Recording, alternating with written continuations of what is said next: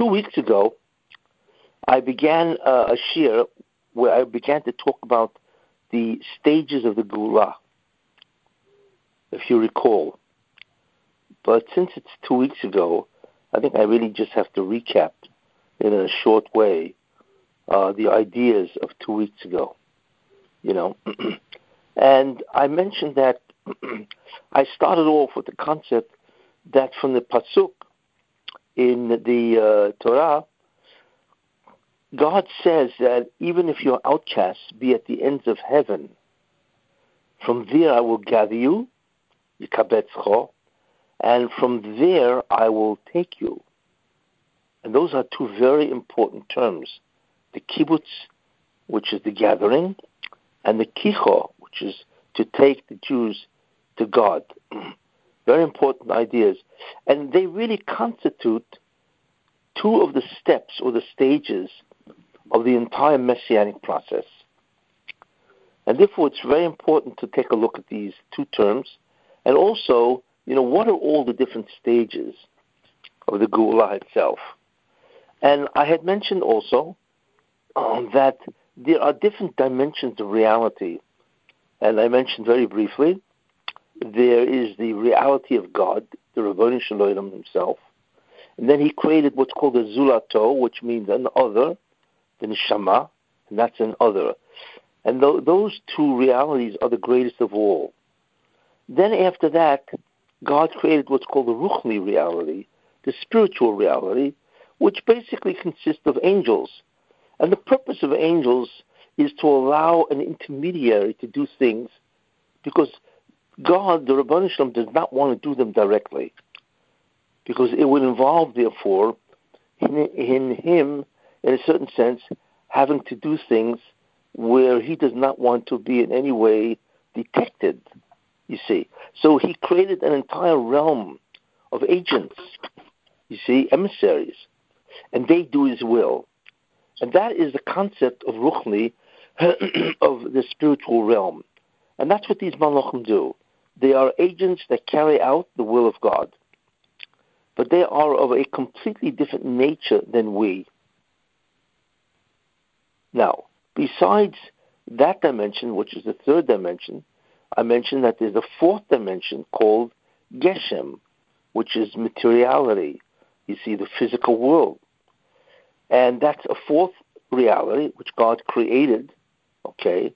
And in that reality, God created physical things, the whole universe and all the species and so on.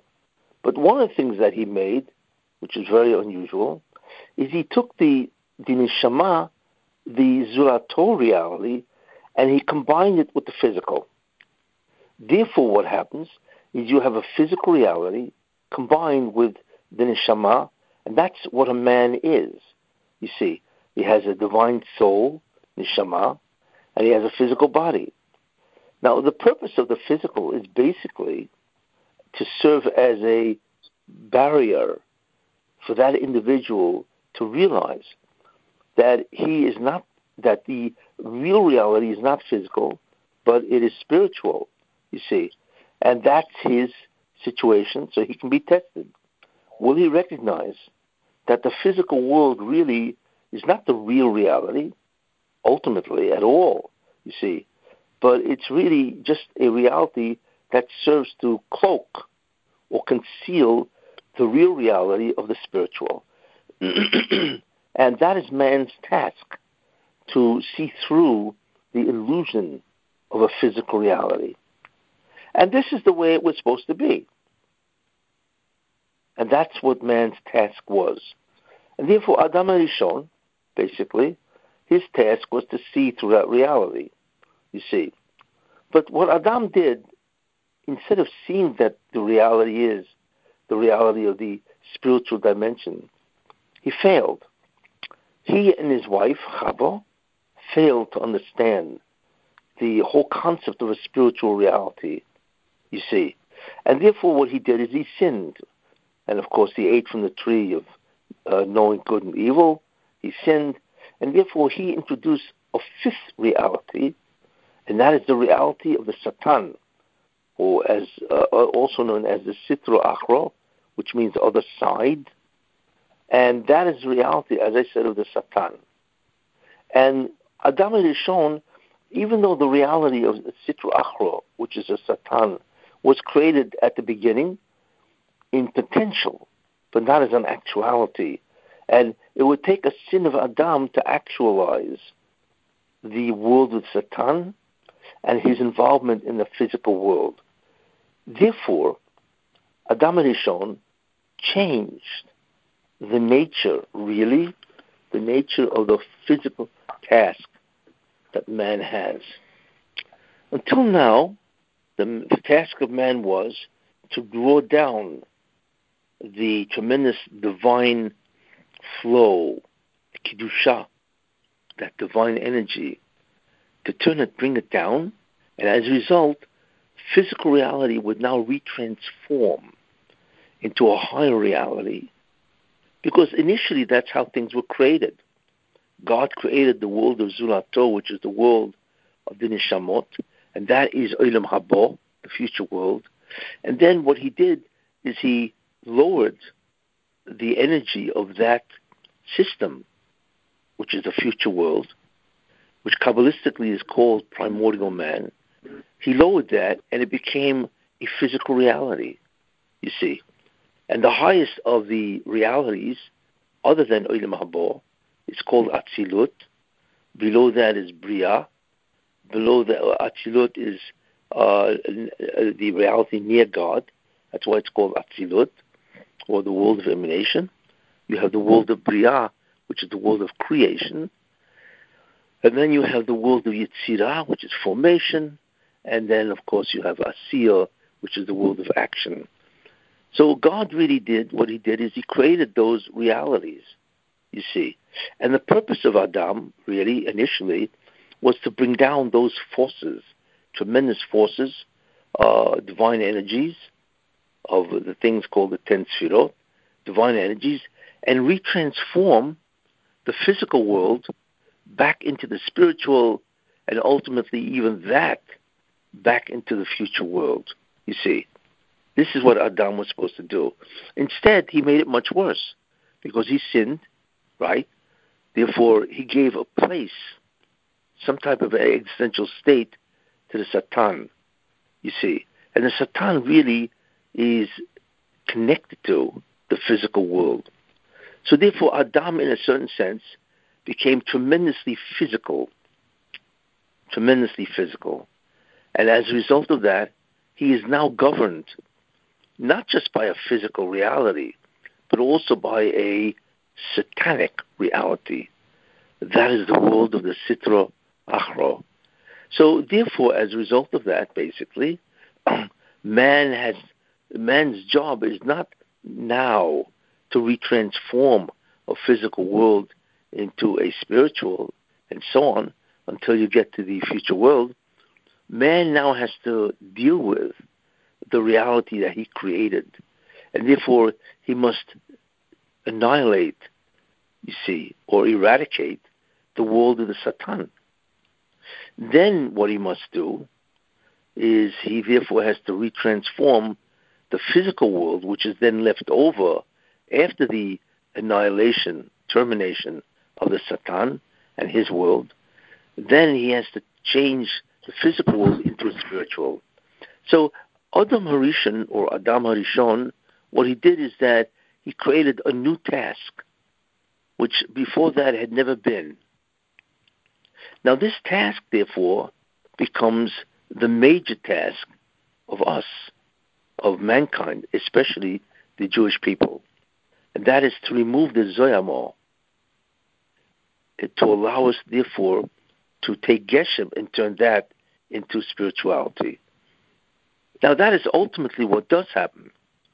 The world of the Mashiach, the Messianic age, really is an age, ultimately, where there is no more Satan, there's no more Sitra Achra, there is no more other side, you see, and there's no more what's called Zoyamor, which is that energy that the Satan can give out and controls everything. This is annihilated. It's removed. And the only reality then, in the time of the Mashiach, And Mashiach, I mean specifically Mashiach ben David, the Davidic Messiah. That reality is a reality of pure Geshem. And there is not even a trace of the Satan. And then from there, once the Messianic era is over, which happens in the year 2240, which is the Hebrew year 6000, then the divine energies come down and they begin to change the physical universe into the higher spiritual worlds. The physical universe changes into Yetzirah, which changes into Bria. It's going backwards into Atzilus, and then ultimately into Olam Haba. This is basically the game plan. However, because of Adam HaRishon's sin, as I said, he created a new reality. And that reality is the world of the Zayama, the energy that the Satan projects. And therefore, in order to get rid of that, you have to contend with the Satan. That's how you get rid of that. Now, I also had mentioned something very important, and that is that what energizes the Satan? Well, what energizes him and his world is the same thing that energizes mankind, specifically the Jewish people. When a Jew does a mitzvah, there descends a tremendous divine energy, you see. And it goes to the Jew, and after a while, if all the Jews do all the mitzvot, that all that divine energy, right, comes down to him. And he becomes a tremendous person. Lives long, doesn't get sick, always has a parnasa, everything is great. However, if the Jew sins, then what happens is that divine energy, instead of going to him, it goes to the Satan. This is what happens. The Satan is energized, and therefore he now has what's called dominion, shlita, over the Jew, mankind. And all kinds of terrible things result because of this, you see. So the job of the Jew is really to take back whatever energy the Satan has as a result of the sins of the Jews, you see, to take it back into the side of holiness. And then that will mean that the Satan is now emptied of all the Kedusha. In Kabbalah, it's called the sparks of holiness, right? And he will be emptied of that, and he, of course, will collapse. The Zoyama will disintegrate, and he, of course, will be annihilated. And therefore, all the energy now in its right place will now retransform creation, as I said, to retrogress the creation all the way back to the future world, which was the first thing created. This is the task of man. Now, the only way he can do it, however, like I said, he has to be able to take back the energy that the Satan has as a result of the sins of the Jewish people. This is the way it works. Therefore, we are involved in that task. Now, from that, we can begin to recognize that there are really 7 different stages, which I had mentioned. And these are very important stages, you see. So we know what the overall idea is. But these stages really, in many ways, are specifically dealing with the Satan.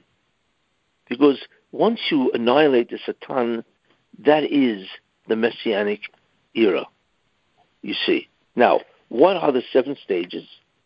So, as we will see, the first stage is, in many ways, that the Jews have to consolidate their spirituality, make sure they have it, and to strengthen themselves for what is called the future test. Remember, the emphasis is to drain all the Kedusha from the Satan, and then to bring down the rest to try to change the world. So the first stage is what's called the consolidation, and they strengthen themselves in ruchnius, in spirituality. Then what happens is they need to enter. You see, they need to enter an environment that has tremendous amount of temptations to sin. And they have to remain non-assimilated, gerim, you see. And if they remain not assimilated, means they don't fall into the trap of sinning in that civilization, then they are able to take out all the energy, the divine energy that the Satan has. So we could look at that as stage number 2, you see.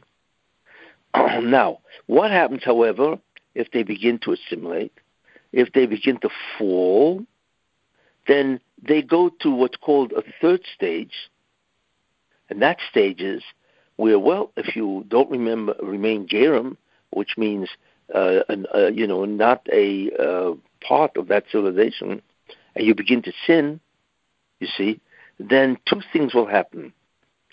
So that's stage 3. So the first part of that stage is that you will they will dominate you.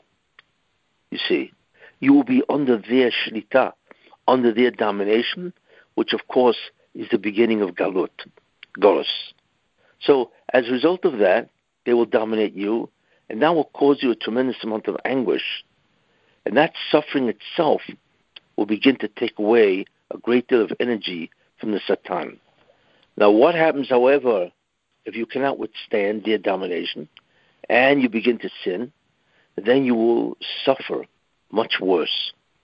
Not only will they dominate you, but they will also persecute you, you see, and perhaps even kill you. Really make it terribly bad. And that's where Golus becomes very, very dark. Again, all of it, however, remember, is whether it be that you remain, you don't assimilate and you remain righteous. That's the key, right? Then that, however, what happens if you begin to assimilate? Then the domination and the suffering will also withdraw a tremendous amount of Kedusha from the hands of the Satan, you see. And as a result of all of that, which is the real understanding of Golus, you will have emptied the coffers of the Satan, of all the divine energy, and then he will be annihilated. Stage 4 is after this work, right, which is the stage of you being dominated and suffering from an evil civilization. Begins what's called the kibbutz. Kibbutz means to gather. So what happens is that people are separated. The Jews will be separated from the nation that they are in, and they will be gathered together, you see. And the chief way of doing that, really, is that the Jews will be elevated in terms of the Torah, in terms of the divine word of the Ribbono Shel Olam himself. But that's a 4th stage of Geula, and that proceeds after the Galut, that they will slowly begin to be separated from the nations of the world, and they will be gathered, you see. A 5th stage is where they have to be elevated. Not only do they have to be gathered, separated and gathered together, which is the beginning of the redemption, they have to be removed, and they have to now make their way back to holiness. That's the kicho. So those 2 ideas where God says, I will gather you, right? That really is the 4th stage of redemption. And then when it says, yikochecho, that God will take you, that is the 5th stage, right? Where you will now begin to come closer to God. And that is a stage of tremendous infusion of holiness. Then you have stage number 6, which is a stage where you now become very, very close to the Shekhinah, which is the divine presence, you see. And then number 7 is that once that happens, we are looking at Geula, the redemption.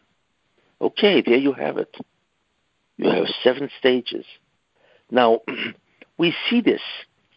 Now remember, the key concept to keep in mind is that this avodah, you see, of these stages really is the phases that are involved in the destruction of the Satan, to remove the Zoyamo and to restore the original task, which was the original task of Adam Arishon, and that is to change physicality into spirituality, you see. And therefore, that is the order of things. So we see from these stages that the main concept in many ways is the battle between the Jew and the Satan. And then the second stage, right, can begin. Now, where do we see this? Because that's the part of the secret meaning of the conversation that the Rabbanu Shalom, God, had with Avraham Avinu. You see, what God told of Avraham Avinu in Bereshit, in the Perek 15, which is the Bris Ben Absarim, the covenant between the pieces, he made an agreement, a covenant, with Avraham Avinu, you see. And he told Avraham Avinu that your children, they will now take over what's called the Tikkun of the Bria, the rectification of creation. Remember, the first stage of rectification is to destroy the Satan. And then after you destroy the Satan, then the second stage of rectification, of course, is to begin to change the world from a physical world to a spiritual, you see. In fact, that's what's stated in the two statements. Sumera, turn away from evil, right? It means you must detach evil from yourself. And then, Asay Tov, do good. Those are the two stages, which is part of the entire Tikkun process. And that's what God told Avraham Avinu, you see. He told Avraham Avinu, you see, that Geye Zeracha, Be'eret Hashem Lo Elohem, and they will be Gerim, they will not be part of the nation, even though they'll be in the midst of the nation, in a land that they don't know, you see. And that is what I said is the second stage, where they will be thrust into a nation they don't know, which at that time happened to be Egypt, right? But their job is to remain independent of Egypt, the culture of Egypt, the sinfulness of Egypt. What happens if they don't? Then avodim, va'avodim, then the Jews will serve these masters. And that's the domination. And what happens if they continue to sin? Then ve'inu oisam, then this nation that they are in, instead of, remaining righteous, they will have sinned. So therefore, that nation, besides dominating them, will also begin to persecute them. So what the Rebbeinu Shalom has done actually is an outline for us what the journey is of the Jewish people in terms of the goal of destroying the Satan. It's a very important concept in Hashkafa that the Pasuk itself, the discussion that God had with Avraham Avinu, reveals the journey that the Jews, or the stages that the Jews have to go through. Now, all of these things, of course, like I mentioned, happen in Egypt. Okay? The first stage is where they have to consolidate and strengthen themselves in spirituality, ruchnius. That was when the Jewish people became a Jewish people after the Bris Ben Absarim, right? You had Avram, Yitzchak, and Yaakov, right? They were not in exile. You had them, then you have Yaakov, of course, with the 10 Shvat, the 12 Shvatim, right? So they were not part of Egypt in the beginning. So they can consolidate their energy and all the ruchnius to prepare for the real task, which is to enter Egypt, which is what they did. Now in Egypt it says, Yerazaracha, right? They were supposed to remain righteous, notwithstanding all the enormous temptations of the Satan. That's what they were supposed to do, you see. But they didn't. So they entered what is called the third stage. So the fact that they were supposed to be righteous, that's the second stage. All three destroyed the Satan. But they didn't do that. So therefore, they went into the third stage, right? But what we know is that the Egyptians now began to dominate them and also inflict on them tremendous amount of suffering. For Inu Isam. That especially happened, the suffering, when Miriam was born. In fact, that's why Miriam was called Miriam, from the word mar, bitter. So for the last, whatever it was, 80-something years, right, the Jews suffered terribly at the hands of the Egyptians. Now, all of that, remember, is for the purpose of taking out all the holiness, the Satan from the Satan, all the sparks of holiness that he uses to energize himself. And all of that, you see, was to take out those sparks of holiness, divine energy, from the Satan. You see that, and that's exactly what happened. Then, once they finished that job, and that job is the main job, right? Stage 2 and stage 3, you could begin what's called the kibbutz. And that's where Moshe Rabbeinu came, like I said, and began to gather them, separate them from the Egyptians. And, of course, he gathered them, you see. That's the kibbutz. And the main way the kibbutz happens, you should know, is the concept of Torah. Now, even though the Torah was not given then, but every Makkah really was Torah. Because every Makkah, besides punishing the Egyptians, had tremendous revelations. And the Hasaga, the revelations of God, is the Torah. But it was in the form of the Makot. 10 Makot, 10 Sfirot, which the Jews had a tremendous understanding of, you see. So that was what's called the kibbutz, through the Torah in the form of the Makot. Now, once that happened, then you have what's called the Ticho, right? And those are the 49 days of the Sfirah, which we are involved in. You see, the Sfirah is really the Ticho, which is stage number 5. When they went from being in the Mem Teshari Tumah, the 49 levels of contamination, impurity, and they went up 49 days. They were able to remove the Mem Teshari Tumah, the 49 levels of defilement, from 49 days, and then they stood at Har Sinai, right, to receive the Torah. So that is the equivalent of the Kicho. And we are in these days of Sfira, right? Yes. Now, this, of course, was a tremendous aliyah in Kedusha, a tremendous ascent in holiness. And that's really what the Kicha is, where God says, even if they be at the ends of heaven, I will gather them, right? And I will take them to me, which is the ascent in Kedusha to get close to God. Then you have stage number 6, which is the reintegration or the connection, right, between the divine presence and the Jewish people. That is called the Shekhinah. So the Jews actually unite with God in that embrace. And that, of course, is messianic. Because from then on, what you have is the Mashiach, Ben David, you see, because Mashiach Ben Yosef is going to be involved in stage 4, the kibbutz, stage 5, the kicho, you see. But stage 6, which is the dvekus, where the Jewish people get together with God, that is stage 6, and that is really the stage of Mashiach Ben David. And then, of course, you will have 7, which, of course, is the ultimate redemption, and then that includes, of course, what's called Zikuch HaGuf, the purification of the physical universe, and that begins the entire removal of Olam Hazeh, you see. So that's it. And that's exactly what happened in Egypt, those stages. You see?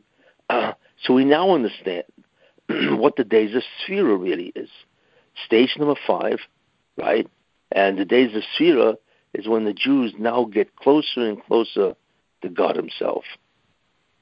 Now, when you think about that, that's called the first phase. It was an entire attempt to do what? For the Jews to usher in the Messianic era. However, it went what's called awry. Something happened, and that is, of course, two things: the Chet Egel, the sin of the golden calf, and the Meraglim, the spies. You see, and that destroyed the ability of the Jews to destroy the Satan. So even though they had taken out all the energy of the Satan, and the Gemara says that when they stood at Har Sinai, Nifsika Zoyama Shel Nochosh, that the Zoyama of the Nochosh, of the snake, right, was Nifsika, was interrupted. It stopped, you see. And therefore, the last thing that they had to do was to destroy the Satan. Had they not done the Chet Egel, what would have happened? Then the Satan would have died, because they would have extracted all the sparks of holiness. Very important idea. And that's what they did, you see. They took it out. However, because they did the Chet Egel, it was restored, a great deal of it, not all of it, but a great deal of it was restored to the Satan, you see. So that was the first attempt of the Jews to destroy the Satan and to initiate the whole concept of the Messianic age. And now Moshe Rabbeinu, he was supposed to be the Mashiach ben Yosef, because he's the one that does this, you see. So that was the first phase, or the first attempt to destroy the Satan and move on with the rest of the Messianic process. Almost happened. So what the Rebbeinu Shem has to do is start all over again, because they now restored a great deal of the Zoyama into the Satan. So, believe it or not, you have all these stages coming up again, which I will now identify. And that really is an understanding of the whole Jewish history, these 7 stages. Let's take a look at stage 1. What is stage 1? Well, that's where the Jewish people, again, have to strengthen themselves, right? Strengthen themselves, consolidate all the spirituality. And that was done in the days of Yehoshua, right? Yehoshua. Then you had Shoftim, all the judges in Israel. You had Shmuel HaNovi, you had David HaMelech, and you had Shlomo HaMelech. You see, the Jews were in their own land, consolidating their ruchnius and strengthening themselves for an entry, you see, into another civilization. So this is the first stage, the consolidation, as I said, for the Jews to strengthen themselves in ruchnius, in spirituality, in Eretz Yisrael. However, what is important is there was a change.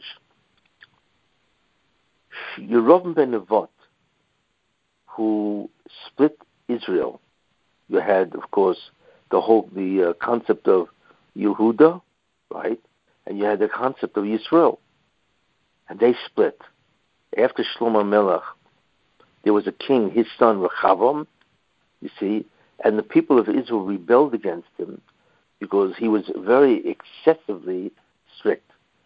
He raised their taxes and so on. And finally, Yerovam ben Nevat, who was an incredible person initially, he led a rebellion against Rechavam, the son of Shlomo, and he split the kingdom. That's what happened. Now, what is interesting is that Yerovam ben Nevat almost became the Mashiach ben Yosef. The Ramchal says that Yerovam ben Nevat was the closest person to ever get Yechidah, that aspect of the neshama of the Mashiach. That's how great he was, Yerovam ben Nevat. We have no understanding of this man's greatness initially, you see. But what happened is obviously gaiva, arrogance, haughtiness overtook him. And he wanted to be, of course, the main guy.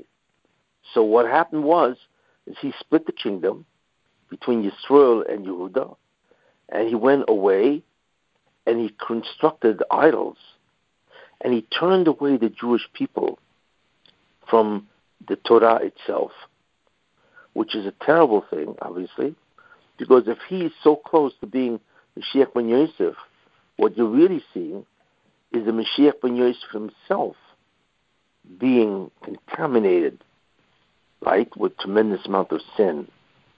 So what happens is now is the Jews are in Eretz Yisrael in their own country, right, and they are now subjected to a civilization which is their own, which is Yerovam ben Nevat, who's really part of the Erev Rav, even though he's the closest person ever to become Mashiach ben Yosef, you see. So even though he contaminated what's called the whole Mashiachus, and for that it was really terrible later on, what he provided the Jews is that they have to remain righteous, you see. So therefore, that was a second stage of redemption, you see. However, the Jews sinned tremendously to the extent, right, that the kingdom of Israel ultimately was destroyed. And this time, they entered a stage where they would be persecuted, but not by the Jews. That was the Churban, right? You had the destruction of the temple by the Babylonians, Nebuchadnezzar. So that began the tremendous domination of the nation of Babylon, which was the greatest nation then. So the Jews now began to go into what is called stage 3, you see, stage 3, which is a tremendous domination. But they continued to sin. This was the problem, you see. And then eventually after that you had Achashverosh and Haman. So it went from a foreign nation, originally was Babylon, which dominated the Jews. It went to a nation which now wanted to kill the Jews. And that was Haman and Achashverosh. And that is the suffering. Could you imagine the suffering that they had for a whole period of time, a year, with the threat that the Persians would kill the Jews, you see? So that we're looking at is a stage 3, where the Jews are now in a foreign nation, being tremendous suffering under that foreign nation, because we know they assimilated, in the sense that they joined Achashverosh at the meal that he made. And the Chazal tell us that this was the trigger for the entire destruction that Haman wanted to do, you see. Therefore, they suffered greatly, and they did tshuva, all of them. Like it says, Kimu Kiblu, that on Purim they accepted with love that which they accepted before, which is Torah Shabbat Beth. They re-accepted it. They did the incredible tshuva, you see. So therefore, they could be released from that stage of suffering under a nation. And who would start a stage 4, which is the kibbutz? That was Ezra. Ezra comes right after Haman. In fact, Cyrus, who is either the son, I think he's the son of Ahasuerus and Esther, he gave them permission to go back. So therefore, they had, again, in many ways, did the tikkun, you see. And as a result of that, they could now enter what's called stage 4, which is the kibbutz. And the one who would do that is Ezra. Ezra, and of course, and Nehemiah, to do the kibbutz, which is what they began to do. You see, we see the same cycle of stages happening a second time, you see. Now, who is Ezra? The Gemara says that Ezra was so great that Ezra was a person that if the Torah wasn't given by Moshe Rabbeinu, it could have been given by Ezra. Ezra was Mashiach ben Yosef, you see, before he became Mashiach. That's how great he was. And he brought the Jews back. That's the kibbutz. And he began to teach them Torah. He began to elevate them, you see. And then, of course, they built the Beis HaMikdash, the second Beis HaMikdash, which, of course, is the beginning of the Kicha, which is stage number 5. Isn't that interesting? We see the repeat of these stages. But what was the problem? The problem was that only 70,000 Jews came back with Ezra. It means the overwhelming majority of the Jewish people did not come back with Ezra. Instead, they stayed basically, in Babylon and so on, Persia, whatever, you see. And they didn't come back with Ezra to Eretz Yisrael. And therefore that attempt to again bring the Mashiach was foiled because only 70,000 people came with him. And of course, therefore, since they didn't come back with Ezra, right, they would remain in those countries, Persia, whatever, Babylon, whatever, and of course they would continue sinning. So therefore, the whole thing has to start all over again. It's incredible that they actually reached the stage 4, which is the kibbutz, and the stage 5, which is the ticho. It all had to go back, basically, to the early stages to again try to extract the Satan. You see. Now, we continue because they all had to go back to a stage 2, and which is the Jews would have to remain righteous, even though they're among the nations of the world. Then all of a sudden, who appears? Yovan, Greece, Hellenism, right? Which is the whole concept of Greek culture. So that is stage 2, where you are now involved in a foreign civilization, and they're trying to influence you to sin, to become a Hellenist, you see, to adapt the Greek culture. And that's what they tried.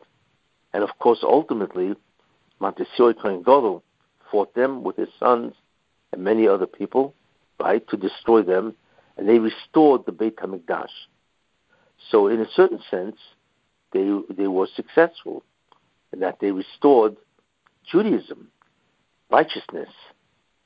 But the interesting thing about it that there was an enormous amount of people that were Misyavnim. These are the people that became Greeks. These are Jews. An enormous amount of Jews adapted Hellenism, Greek culture. That's what happened. Even though that's not really reported as much, but in many ways, enormous amount of Jews adapted the Greek culture. You see, so that would mean that the Satan still holds on to what? The Satan still holds on to his Kiddushah, to all the sparks of holiness. So now we go to stage 2, or rather stage 3, which is that the Goyim, right, even though there are only Jews there, that there would be tremendous amount of wars, strife, and suffering, right, after the Greeks leave. And this, of course, would be introduced by, like I say, wars and tremendous amount of hardship, and also by Herod, who made tremendous amount of Jews suffer. And finally, it goes from that stage 3 to stage 3B, not A, and that is Rome. Finally, God says, enough is enough. What I have to do is now begin the suffering of the Jewish people, just like they suffered in Egypt, to remove the Kiddushah from the Satan. They now have to suffer in Rome, which of course is Edom, you see. And we have been involved in that for 2,000 years in order to again destroy the Satan. That is what's been happening, you see. So in many ways, we are at the end of stage 3, which is we have suffered an enormous amount in the Galut, in Golus, you see, in order to destroy the Satan. And what's interesting is that really we are at the end of this stage, that the kibbutz, in a certain sense, has to begin. And the concept of a kibbutz is very important, you see, because it means that before God can bring the Mashiach, or perhaps at the same time, he has to separate the Jews from the Klippa, from the nation called Edom, which is really equivalent to Western civilization. He has to separate them. Therefore, ultimately speaking, something has to happen which will begin to separate the Jews and gather them together. And that has to come through a reawakening consciousness about the Torah. There has to be something that will occur that will bring the Jews back, get them to return again to God and His Torah. And that is where we are at. We are right before that, you see. And that is what we are experiencing. And that's really basically the stage we're at. We are ending stage 3, the suffering, and we are right before stage 4, which is the kibbutz. And listen, God has promised, swore, that there will come a time when that will happen. And it says in the Midrash, very interestingly, that the miracles that God did in Egypt, which are the 10 makot, the 10 plagues, is nothing compared to the miracles that God will do to us, for us, you see, when we will enter the whole concept of kibbutz. Now, we don't know what that means, really. We cannot envision something like that. But the Marsham says that to one of the Nevi'im, you see, that the miracles at the end of time will be much greater than the miracles you see at Yetzias Mitzrayim. And that will be the end. We will have the Mashiach ben Yosef, who will begin to initiate the kibbutz, just like Moshe Rabbeinu began to initiate the kibbutz with the makot. You see, he also, the Mashiach ben Yosef, he will initiate the kibbutz. And then he will grow, and the Jewish people will grow in Kiddusha. Finally, what will happen is the Kicho will begin, and that is the Beit HaMikdash HaShlishi, where the Beit HaMikdash, the temple on high in heaven, because we know there's a heavenly temple, when that will descend, yes, that itself will descend and become physical, you see, and the Shekhinah, which is on top of the Kodesh HaKadoshim, the Holy of Holies in heaven, because remember, the Beit HaMikdash in heaven also has the exact counterparts to the Beit HaMikdash, the Mato. So therefore, on the earth. So therefore, the divine presence, as it is manifest in heaven, of course, will actually descend together with the Beit HaMikdash in heaven, and that will become physicalized. And therefore, the Shekhinah in the heavenly Beit HaMikdash will descend, like I said, with the Beit HaMikdash and become physicalized. Will descend down here, and that will become a Beit HaMikdash, physicalized, with the same Shekhinah, divine presence, that exists above. And that is the Or Mashiach, you see, because that Shekhinah, remember, it's a heavenly divine presence, which means it has an unbelievable, its pronounced prominence is unbelievable. That actually will be together with the physical Beis HaMikdash, which was previously the heavenly Beis HaMikdash, that will grow and bring the Messianic light, which is beyond comprehension, what the revelations will be. So that's where we're standing, you see. The only unfortunate thing, which I had mentioned, is that because the Mashiach is coming when the Jews have descended into the 49th level of Egypt, 49th level of Tumah, which is what the Jews had experienced in Egypt, the problem is that if that's the case, then justice has to be satisfied, because we don't really deserve that, because we're not at that level. Therefore, there will proceed, just like it did in Egypt, a tremendous period of darkness, you see. And that's really what we're witnessing. The world is falling apart as we watch it. And it's not just the world. The world is falling apart means that civilization is breaking down. Yes, we are watching a breakdown of civilization, of the laws of morality. Nothing makes sense in terms of America and even in Israel. None of this makes sense. And that is the breakdown that we are watching. You see, in order to bring the Jews up to the measure of justice that they have to accomplish, then the kibbutz can begin. So I'm sure that the kibbutz will begin shortly, and that this darkness that has to bring the Jews to a level where justice is satisfied, you see, hopefully that will be coming now. It will be ending now. This system of to bring the Jews to satisfaction of justice, and the kibbutz will begin very, very shortly. And that's basically where we're at. You see, so I've covered the entire history of the Jewish people, basically, and what we see is that there are basically major phases. The first phase to destroy the Sultan, of course, was with Egypt, and that failed. The second phase was, of course, the whole concept of Ezra and so on, and that failed. And we are now in the continuation of that phase with Ezra, but the one who's taken over, of course, is Edom, Rome, America, Western civilization, and we are now experiencing the end of that. And one of the significant things of that, to show that it's ending, is that Trump became president, and in many ways he is part of a messianic process, which I had mentioned a long time ago, in order to change Edom, where Edom itself does tshuva. America does tshuva. But amazingly, that itself is also disappearing because we are now in the middle of the darkness and so on.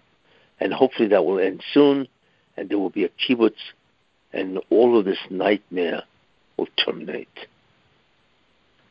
Any questions? Rabbi, how long does it take for the process of going from the physical and switching into the spiritual? How long is that whole process? That process, when Mashiach will end his reign in the English year 2240, which is the year 6000, the world begins to change. What's called zikuch, the purification of a physical reality, begins to change. And it takes 3,000 years because it changes from this world, Asiya, which is, at the end of that is the Messianic era. It changes, takes 1,000 years, and it changes to Yetzirah. Then it changes from Yetzirah another 1,000 years into what's called Bria. Then it takes another 1,000 years to go from Bria to Atzilus, and then the future world will begin in the year 9001, you see. But it doesn't make a difference. We have to be concerned. That's merely the changes. We have to be concerned mainly with the kibbutz. As far as we're concerned, that's what ends it all, because that's the entry of Mashiach ben Yosef. The time that it takes to go from a physical existence to the future world, that will take, after the Messianic era, 3,000 years. But it doesn't make a difference, because remember, the key concept with the entry of Mashiach ben David is the destruction of evil. You see, where we will not even remember what evil was. Every characteristic of evil, sickness and death, poverty, suffering, all the mental illness, all of this will be gone, because all of these things are the manifestation of the Satan. You see? So it will take time to go from a physical universe to the future world. Now, the future world is even beyond the spiritual. Relative to us, Olam Haba, the future world, it seems to be spiritual. But Olam Haba is different than spirituality. Even the Malachim, the angels, cannot conceive of what the future world is. Nobody knows, because it is a reality that nobody has ever experienced at all. So therefore, it takes time. But like I said, the main thing we want to get to is the kibbutz, which is the separation and the gathering of the Jews away from the nations of the world. You see. And you think that's going to happen soon? I believe so. And I believe all of the things that we see the tremendous darkness that we are watching now, the what's called the collapse of America and its values. Who would ever have thought that America would be going the way it is? You know, with the Democratic Party and all the people and so on, the president. Who would ever imagine that America is headed to be communist and so on? And Israel obviously can't they cannot put a government together. And there's a tremendous amount of corruption and Erev Rav in Israel. We are watching the collapse in many ways of civilization. This isn't just the removal of justice. The whole thing makes no sense. You know, who ever heard of defunding police? I mean, only a crazy lunatic could have come up with such an idea. You know, because without police, then crime is rampant. It's over with. What are you going to call? You know, you call a social worker to stop the criminal. I mean, these people should have their heads examined. But the main idea is that we are watching the breakdown of civilization, you see. And as such, this is what the Torah, this is what it says in the Gemara. The Gemara has many statements that say that before Mashiach comes, you're going to have the breakdown of civilization. And it gives many different illustrations. Nobody's going to have any money. Nobody will respect any kind of seniority or authority or whatever. We're watching it, literally. And this is why, you see, because that is the darkness that has to precede the Messianic era in order to make the Jews, satisfy justice. So we really are in this mode, you see, you know, and this type of darkness precedes the Mashiach. It's not part of civilization, really. We've never seen such a breakdown of civilization. When all America is concerned with gender, you know, today, you know, you can't say things because it's against gender. It's crazy. And, you know, the whole concept of race also is completely irrational because America is not no systemic racism. How could you have a president like Obama becoming president if we were systemically racist? You know, obviously, all it is, it's a play for control. That's all it is. But without elaborating on that, because everybody knows, we are right before the kibbutz. If we were not, we would never have seen the success of these, the liberals and the Democratic Party. They would never have been successful if the period of darkness had not begun. So we're very close. What's very close to you, Rabbi? Very close to me is like next month. Very close to you is like what, next year? Well, you know, it's a good question. I would imagine very close means within the year. Within the year of Pei Aleph. What? Within the year of Tafshin Pei Aleph. Yeah, or maybe, you know, it's hard to say, you know, but I would imagine within a year, even if it's Tafshin Pei Beis. Because how long can civilization like this last? You see, look, what's the Rebbeinu Shem going to do? He's going to wait 10 years, 20 years? There won't be any Jews left. We don't realize the Jews are disappearing en masse. In America, you have non-religious of Jews, 70% intermarry with Goyim. 70%. That means out of every 10 Jews, 7 of them are intermarried to a Goy. Well, how long could the Jews last under those circumstances? You see? And not only in Israel, 1.5 million kids are taught in their public school that pluralism, which means there are many forms of Judaism, and they're all okay, whether it be Reformed or conservative or whatever. How long could that last? This is the entire youth of Israel. And nobody sits there, nobody cares. It's astounding what goes on in that government, you know. So we're looking in many ways at the end of Israel, in that sense, as a religious country. And we are looking at the dissolution of America. And where America goes, everybody goes with it, you see. So you think about it. How long can this world last? So what's the Rebbeinu Shalom going to do? Wait another 20 years when there's hardly any Jews left? Is that what he wants? Not likely. So I believe we are watching the end. You see.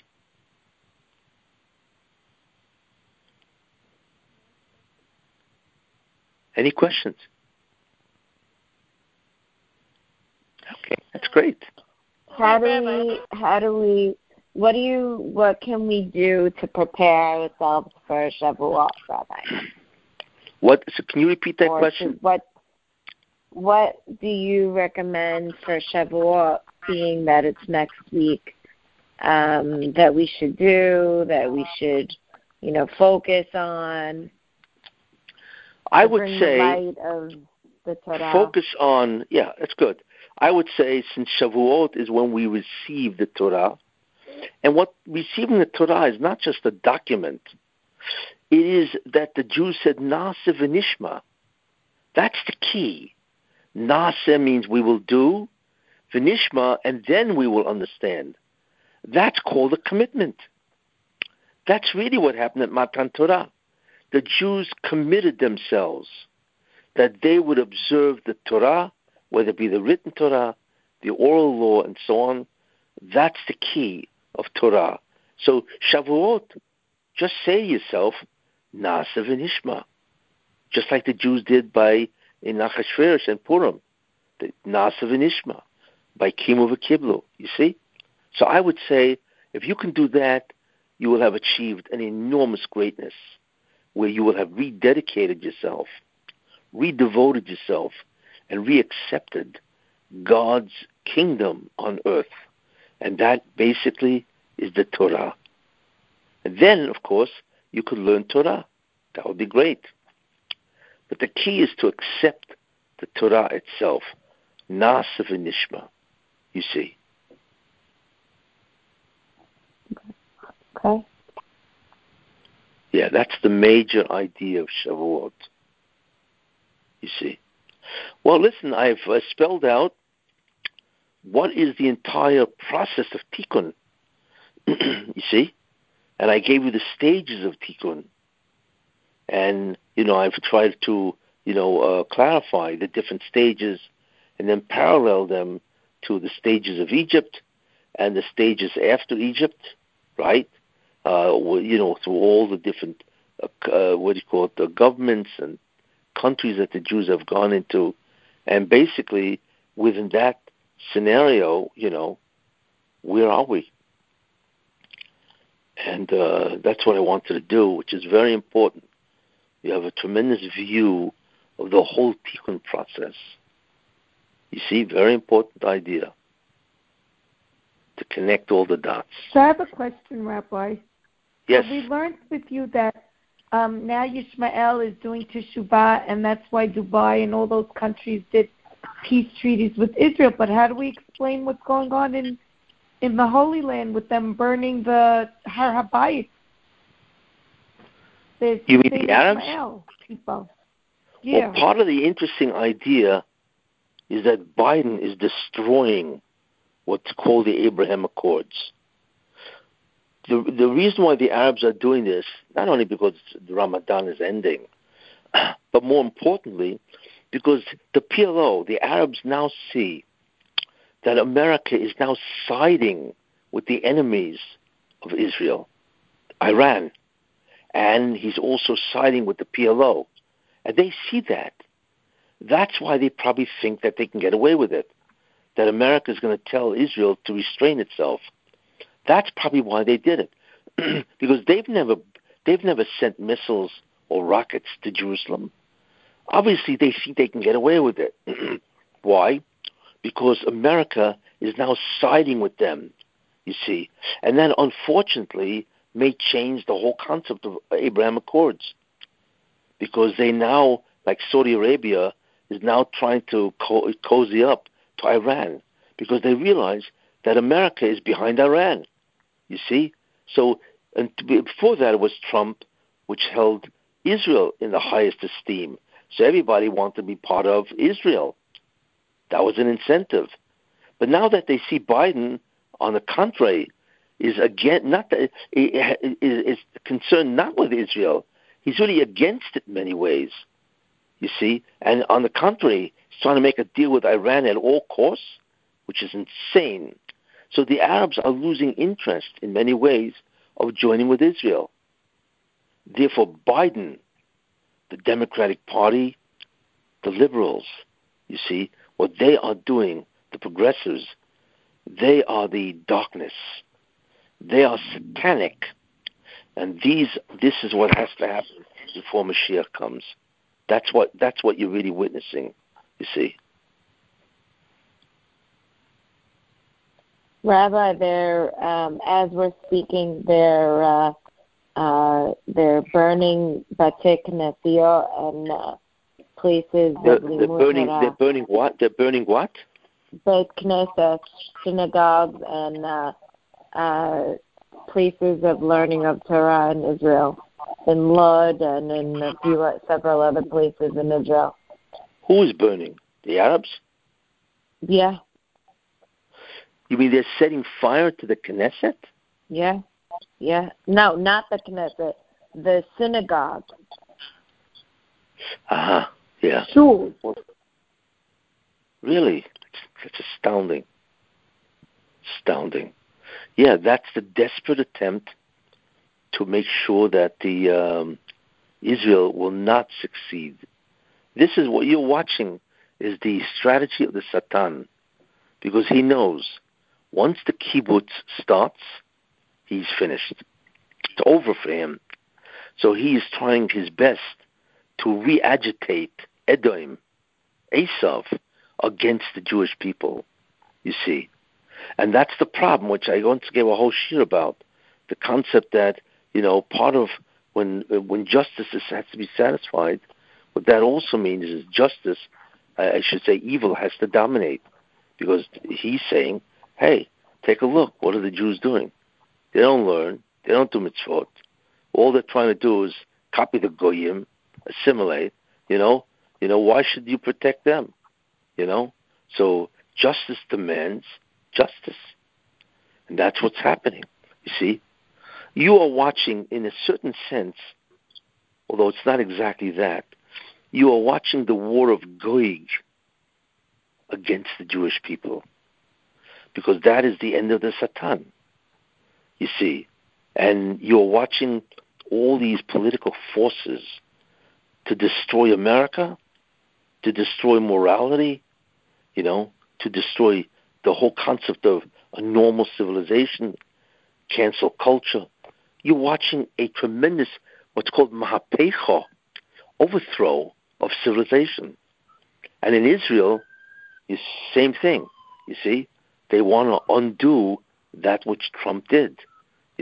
Jerusalem is a capital, the Golan, you see. And not only that, Israel has made terrible mistakes.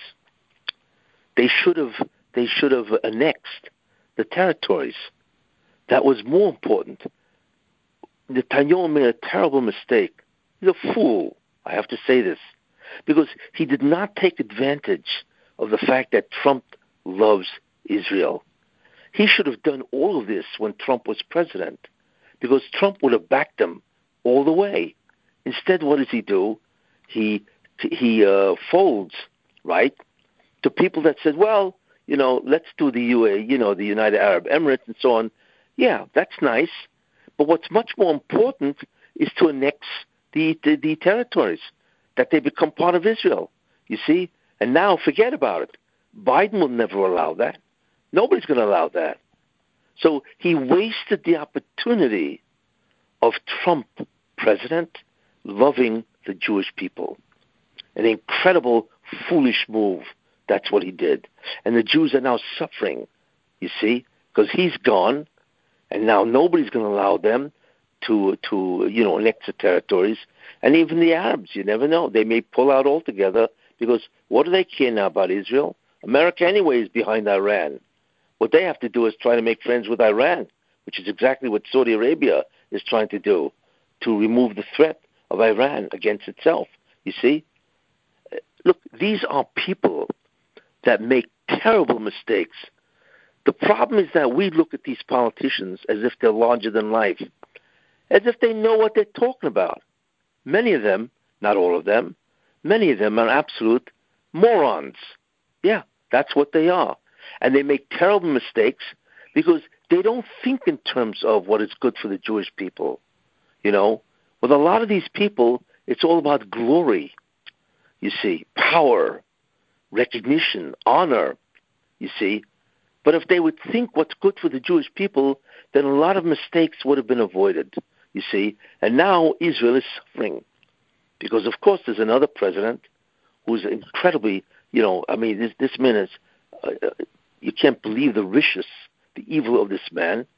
That's assuming he knows what he's doing altogether. That's a big question mark because he's really senile. But he wants to go down in glory as being the greatest progressive president. That's what he's all about. He couldn't care less that he's destroying America by printing money as if there was no tomorrow, right? He's destroying the American economy. Yeah, of course. It may be rising now because he's just injected in everybody's pocket $4,000, $5,000, $6,000, $7,000. Of course it's going to go up, you know. But at what cost? He is printing dollar bills without any kind of reserve. It's unbelievable. That means America is going to go into unbelievable debt, and he's endangering the entire currency because America, the dollar, is the reserve currency of the entire world. He's endangering that because if you print too much money, then the dollar is worthless. Of course, nobody's thinking about that. So he is endangering the entire United States, and with that, he's endangering the entire world. Besides allowing Iran, who is one of the most evil country on the planet, to again, become a nuclear force, even though he says he's not, right? He's desperately wanted them to join with America. And as a result of that, Israel is in a very difficult position, you see. And listen, it's terrible what's happening. Like I say, this darkness, this breakdown of civilization must precede the coming of the Mashiach. As far as we're concerned, is the kibbutz. That's what we're waiting for, you see. Look, all of this is unusual. The fact that the Arabs have taken the chutzpah to bomb Jerusalem, which is unheard of, is because of Biden. Yeah. He's energized them. He's empowered them because they realize he's on their side. See? He also sent them millions of dollars in aid. Of course. What is that? $240 million, which you should know is illegal because there's a thing called the Taylor Act that as long as they sponsor people to kill Jews, it is illegal to give money to them. He doesn't care. Did anybody mention this in the Congress, that you're not allowed to do this? That it's a crime? You're violating American law? Of course not. I mean, you cannot believe. I just see one thing, which is we have no concept. Someday God will say, enough is enough, right? And all of a sudden bring the entire world into judgment. They have no concept of what will happen to them when they stand in front of God being judged. For the evil that they've done to Jews, to the entire world, that they've made the entire world immoral. It's all about their own power and glory. Look, God doesn't forget anything. Every iota of evil that they've done will come back to them, to haunt them and to punish them severely. In a certain sense, I feel sorry for all of them, and especially what they've done to the Jewish people. And they know what the Torah says, who the Jews are. I mean, how many times does it say in the Torah, that God loves the Jews and that, they will inherit the land? Well, does it say that like that 500 times and so on? And they don't care. They do not fear God. They don't fear retribution. But I'm telling you, they have no concept when God finally gets on the seat of justice and begins to look at the world in terms of what they deserve, you will see an utter, terrible destruction of these nations and the people involved. That's what I can say. They're playing around with God. They have no idea who they're dealing with. I always use an example which I heard many years ago. Imagine you work for you're a wild game hunter, and you capture wild animals for a zoo, and of course they pay you very handsomely, right? So what do? You go to India where there are tigers, and you go and look around and so on, and then all of a sudden you're walking and you see a bunch of little cubs, little tigers, and you start to take them, put them in your pouch or whatever, you see, and the tigers are screaming and yelling because they realize that they're being kidnapped from their mother and so on, But you don't care. What do you care? You want to sell them for a rich profit, right? And then you put them all in the bag, like let's say all 4 or 5 of them, right? And then you turn around and you begin to retrace your steps, back to your car. And all of a sudden, you take a look and you see that there's a pair of eyes looking at you. Who's that? The mother tiger. And she's about 15 feet away from you, and you've got her cubs in your bag, stealing them, and they're screaming in the bag, right? And she looks at you with her eyes and begins to growl. And you realize that you're about to become her dinner. That's the story with the Goyim. When finally, they want to mess around with the Jews, okay, taking a chance. We are the cubs of God. We are the children of God. God says that in His Torah, that He loves us. Hu avicho, He's our Father. We are His cubs. And what did the Goyim do for us? They butchered the Jews for thousands of years.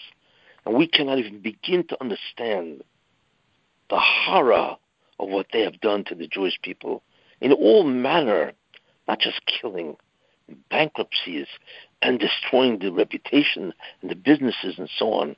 I'm not even going into the Holocaust and the expulsions, the Inquisitions, the Crusades, and so on. I'm not even going into the obvious forms of torture and so on, right? Okay, that's what they do. They are destroying the cubs of God, right? Because they think nothing's going to happen to them, right? Then all of a sudden, the day of judgment arrives, and God is revealed throughout the entire creation. And could you imagine what those Goyim are going to do? They will be horrified and mortified because they know what's about to happen. Because God doesn't need witnesses. His memory is total, you see. And they know what they've done. They know what they've done, you see. And they realize the gig's up. That's the tiger looking at the guy who stole her cubs. What do you think is going to happen to them? Well, what they're probably going to do is run to the Jews and beg them to forgive them for what they butchered them for 2,000 of years, more than that, 4,000 years. Ever since Avraham Avinu was thrown into Kibshon HaEsh, right? They've been trying to destroy Jews, and they realized that. Could you imagine what, in that instant of time, when they realize that God is, and that the Jewish people are His children, and the Father is about to come and exact nekama, revenge, right? Imagine what they're going to think. Well, that's what's going to happen. Crazy. What was that? It's going to be crazy. Crazy is an understatement. You are going to see fear. You are going to see fear that you have never witnessed in your entire life. And it's not fear of one person, where everybody who has said anything against the Jews, forget about harming them or doing things which are evil and causing them to be killed or whatever, you have no idea what kind of fear is going to exist among the nations of the world. Believe me, you have no idea. But just think about the cubs and the tiger. It's a good example. What is this guy thinking when that tiger's looking at him 15 feet away and is growling, and the tiger sees that you've just stolen his cub, right? That's called dinner. Rabbi, at what stage does that fear kick in? Who? Goyim? Yes. As soon as the Mashiach ben Yosef reveals himself. Because that's it. So this could be very soon. That's in the kibbutz, right? That's in the kibbutz? Yes. Yeah. In some way, he will be involved in the kibbutz process. Just like Moshe Rabbeinu. The process was really through him. The whole Makkos came through Mashiach ben Yosef. Same idea. This whole kibbutz, where the Jews are separated and gathered, right, and then elevated and taught, and so on, that's when it begins. And at that point in time, it will dawn on them what is happening, and that this is the truth, that there is a God, and there is a Messiah, and it is the Jews that he came to redeem. And they are all going to sit back and will look in horror, like I say, at what they know is about to happen. So, Rabbi, on Shavuot with the Sefirah, what happens on Shavuot with the Sefirah? Like, what's happening at that time?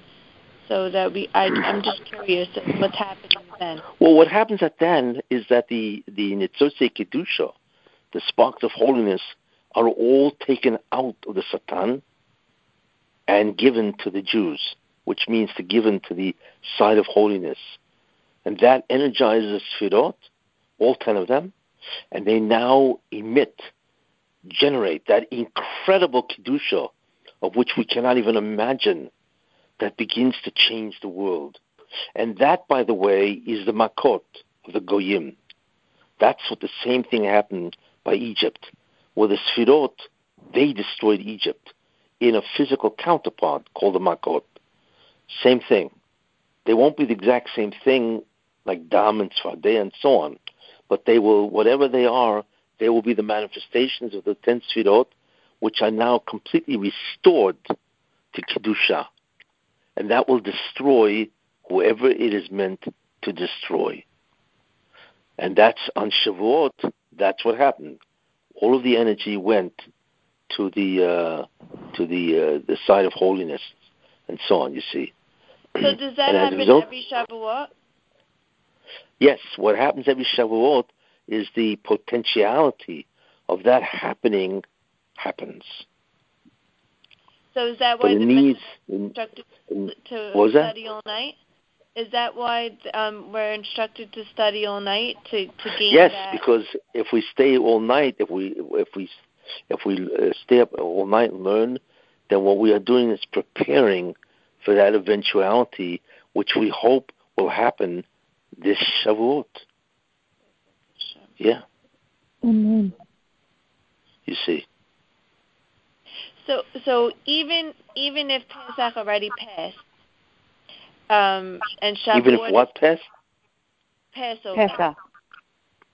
Oh yeah, passed, okay, yeah. And Shavuot is here, like because the 10th feet of Shavuot, when the Bnei Yisrael got the Torah, it has all that emanation, but us now in fast forward in our time, we didn't get what happened on Passover. So could we still gain what's from Shavuot? Do you understand what I'm trying to say? Yes, sure, we can still gain. Because Pesach continues until Shavuot, you see. In fact, the manifestation in Shavuot of the 10 Sfirot, energized, restored, is what? Is the 10 Commandments. That's really what they are. The Aseret HaDibrot. That's what they are. Those are the 10 Sfirot now clothed in the commandments. You see? That's really what it is. And you can actually make a parallel. You see? If you want, you can just take one of them, where the first commandment is Anochi Hashem Elokecha. I am the Lord your God that took you out of Egypt. That is the parallel of Keter, crown. See, I am the Lord your God who took you out of Egypt. I am the king. That's Keter. So that commandment, right, really is a manifestation of Keter. You see? So the 10 Commandments are really the 10 Sfirot, right, metamorphosized into commandments. So you have the Asura Mamarot, the world was created with 10 statements. That was, of course, the 10 Makot, and that really is the 10 Commandments. That is the parallel. You see? So the Pekidah could technically happen on Shavuot because it's a continuation of Passover. Yes, it could. Yes. In fact, it is the culmination of Pesach.